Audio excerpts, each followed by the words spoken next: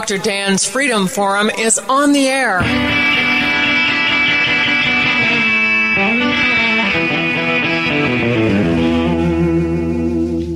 Never send to know for whom the bell tolls. It tolls for thee. Dr. Dan's Freedom Forum is a call to arms for those American patriots who, in the tradition of our founding fathers, will stand up now to defend the Constitution and the liberties that it guarantees to each citizen, to each of us. That is our mission, to explain in a clear and concise manner the direct effect of each issue on the individual, on you personally, not some anonymous being in a distant place, and to define in no uncertain terms the consequences of inaction. Let the battle begin. This is Dr. Dan. I love Yogi Berra. He had a way with words and phrases that simultaneously defied logic and the English grammar. What endures from his prolific one-liners and endears him to most of us are the pearls of wisdom cleverly hidden in his perpetual combinations of the non sequitur and impossibly mixed metaphors. Déjà vu all over again accurately describes the repetitive, inaccurate, dishonest, illogical, and unconstitutional rhetoric that inevitably follow any incident in which a villain, thug, idiot, psychopath, sociopath, schizophrenic, or otherwise evil or vengeful person uses a gun to kill at least 3 people, especially if those victims are children. Incidentally, you don't hear it too often with terrorists, as they apparently are allowed or even expected to use a large variety of weapons of mass destruction to inflict death and destruction on innocents without the calls for control of their tools of the trade. But that's an issue for a different discussion. Every shooting in soft targets, such as schools, malls, movie theaters, and concert halls, is followed by a strident call for new gun laws that even their opponents often admit would not have prevented the incident from occurring.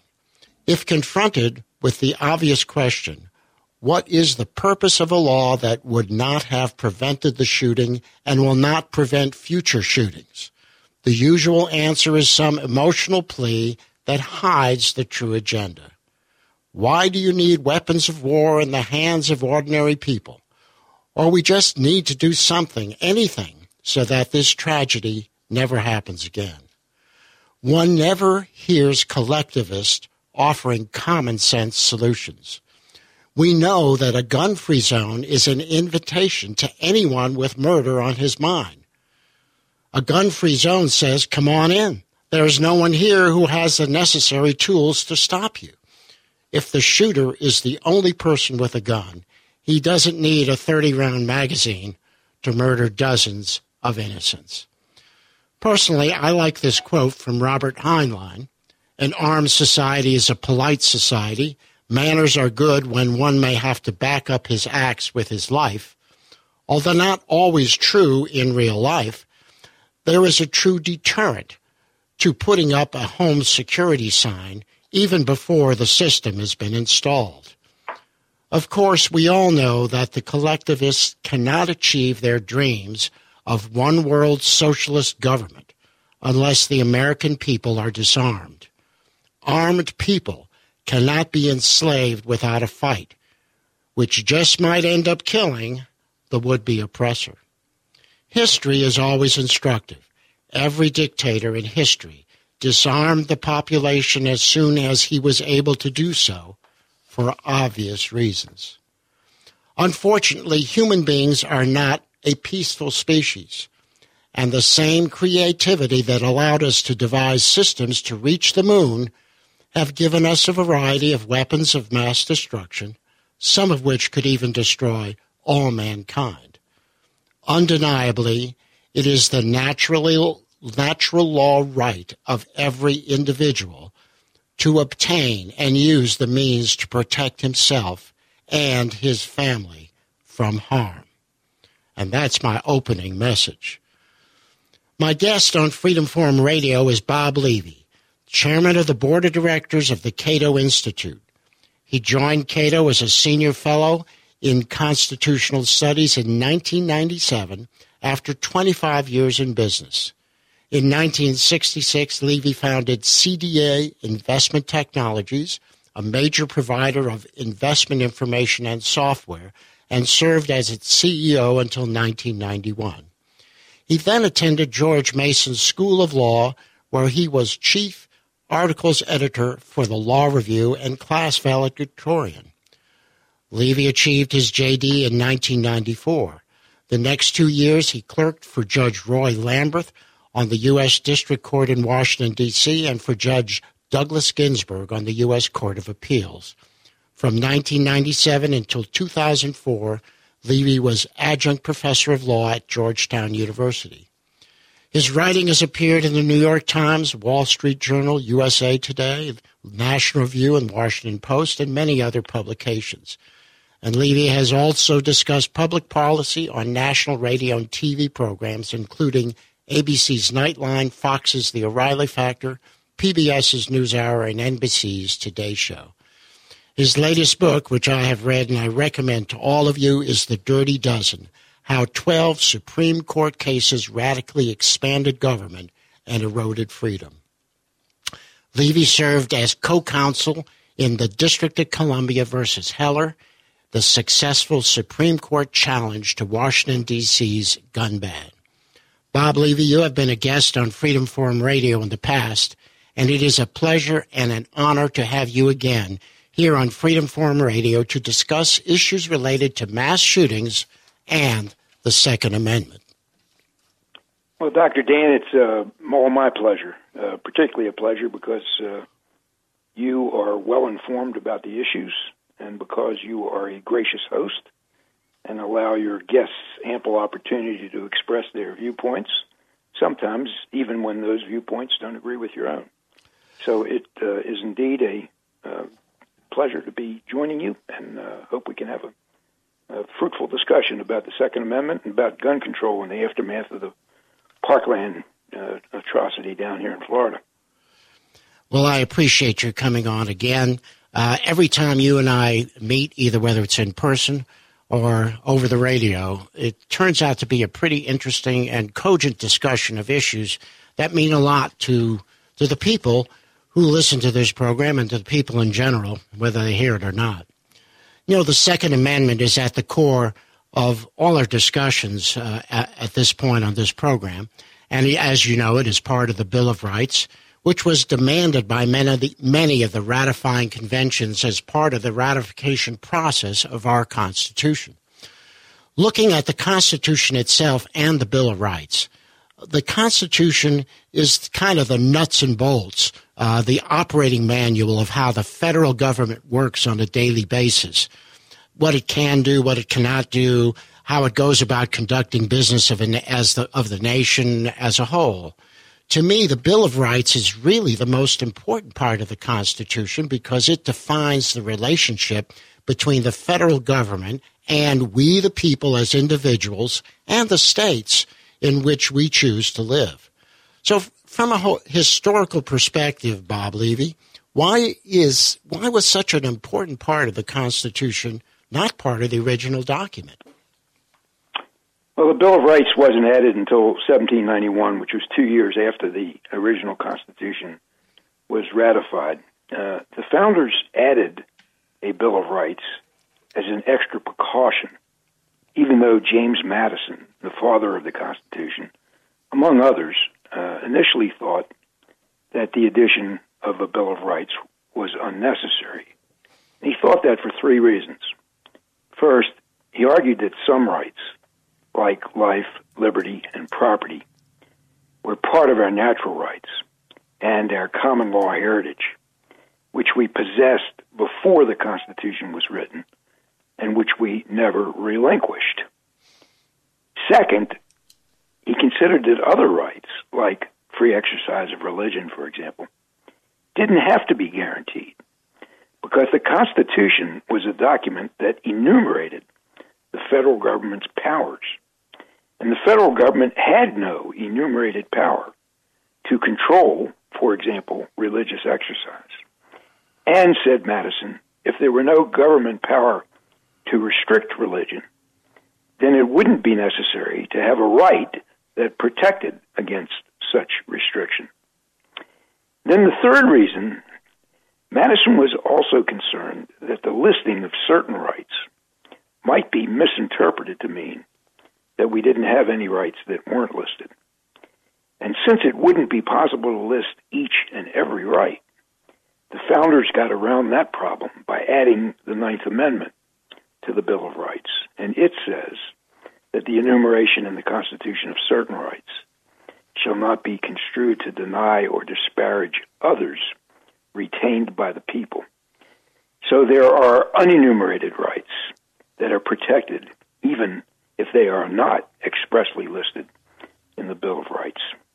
Today's discussion, however, will focus on the Second Amendment, and that is one of the rights that is expressly enumerated among the first 10 amendments to the Constitution.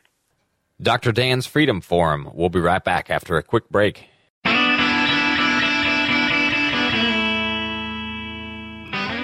We are speaking with Bob Levy, chairman of the Cato Institute, about the Second Amendment. Bob, imagine how fortunate we are that they did actually write down the Bill of Rights. Can you imagine in today's world if those rights, which we know are natural law rights, they are ours by dint of our humanity, or they're divine in origin, okay? Can you imagine in today's world that those rights would be stripped and stolen from us as quickly as anything you can imagine? And what protects us is the fact that our founders were smart enough to write those things down. It's sort of like saying, yeah, we all know that these rights belong to you. It's not even necessary in our time, they are saying to themselves, to write them down. But in our day right now, if those rights weren't written down, I think we'd be in an awful lot of trouble. Well, we may be in an awful lot of trouble anyway, but I certainly agree with you that without the enumeration of the rights in the Bill of Rights, we would have been in far greater trouble. And to imagine what could have happened, look what our modern legislatures have done with the powers of the federal government. Of course, the Constitution was designed to limit federal powers, and yet we have gone far beyond what has been authorized by the framers and what is enumerated among the federal government's powers as set forth in Article 1, Section 8 of the Constitution. Well, that's really so key. Article 1, Section 8 really said, here's what you can do, and you can't do anything else. And what I love about the 9th and 10th Amendment, the 10th Amendment just said everything that we didn't give to the federal government belongs to the states and the people of the states, as you well know. And the 9th Amendment says, basically, we're not perfect. We may have left some things out, but that doesn't mean the federal government has the right to do them. Indeed. So, indeed, I still think that when you look at what has gone on, it's just a darn good thing those things are written down. At least we can point to something in writing and say, here is in our contract, these things are written down. So let's talk about the Second Amendment. You know, I always used to question folks, what are the four most important words in the Second Amendment? And to me, they are shall not be infringed. And then I would say, and the most important part of the Second Amendment, what is that? And I would say the period after those four words. So let's talk about the Second Amendment. What is the Second Amendment to you? What's its context, and what's its importance? Well, it says a well-regulated militia being necessary to the security of a free state, the right of the people to keep and bear arms shall not be infringed. Interestingly, the Supreme Court never really did tell us what the court thought that meant until the 2008 case, District of Columbia versus Heller. The court had opined about the Second Amendment in a 1939 case, but that case was roundly viewed as not being very intuitive nor very analytical. So it wasn't until 2008 that Justice Scalia, writing for a very narrowly divided court, told us that the Second Amendment means that we have an individual right to keep and bear arms, and that the exercise of that right in the context of a militia would certainly be a sufficient cause for execution of the right, but not a necessary cause. That is to say, there were other reasons why we had that right, over and above the exercise of the right as a part of a militia service.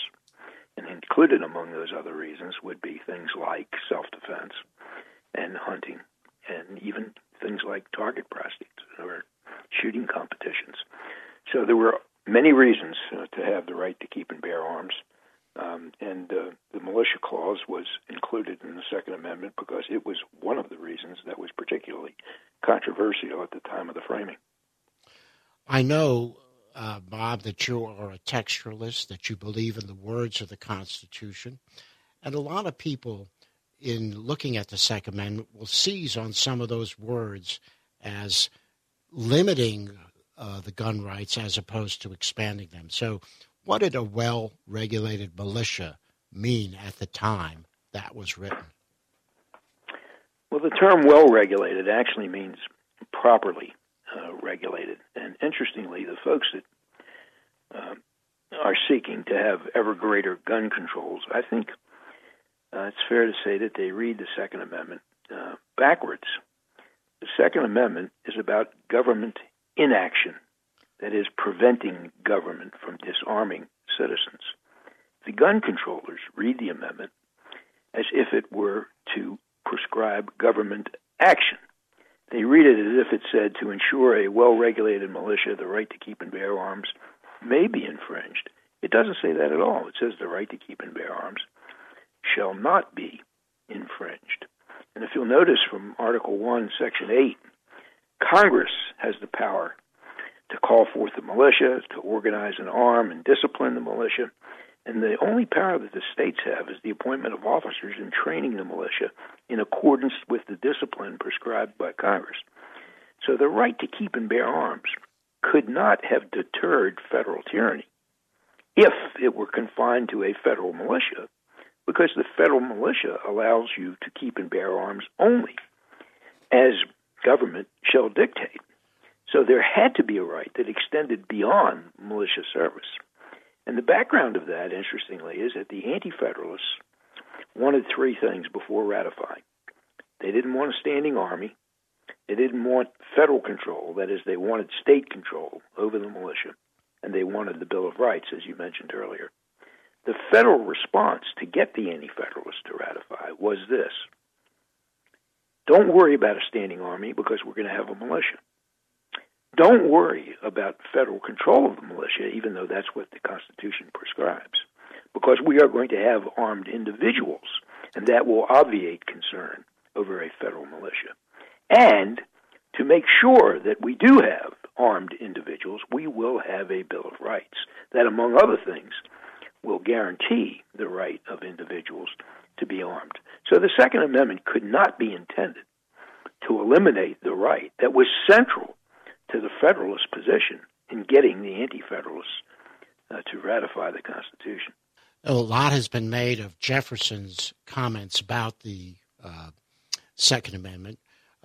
What is your view of, from a historical perspective and a constitutional perspective, about such comments about the Tree of Liberty having to be watered with the blood of tyrants and patriots and things of that nature? Because Jefferson obviously was a big proponent of the right to keep and bear arms. Yes. Well, one obvious and maybe at the time the paramount purpose of the Second Amendment was to ensure against a tyrannical government, bearing in mind, of course, that the whole idea behind the American Revolution was to escape the tyranny that had been visited upon us by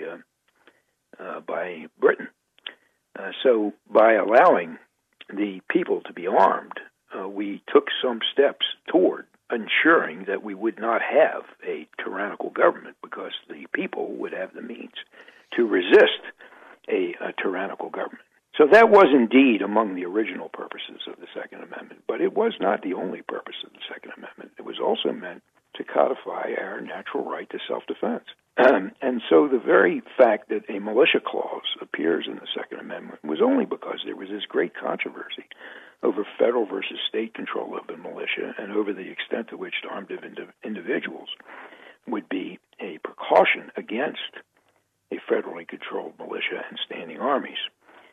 The real purpose of the Second Amendment, in addition to ensuring against tyrannical government, was to allow armed individuals to protect themselves against anything, against incursion of their rights by government or incursion of their rights by other individuals. And that concludes another episode of Dr. Dan's Freedom Forum.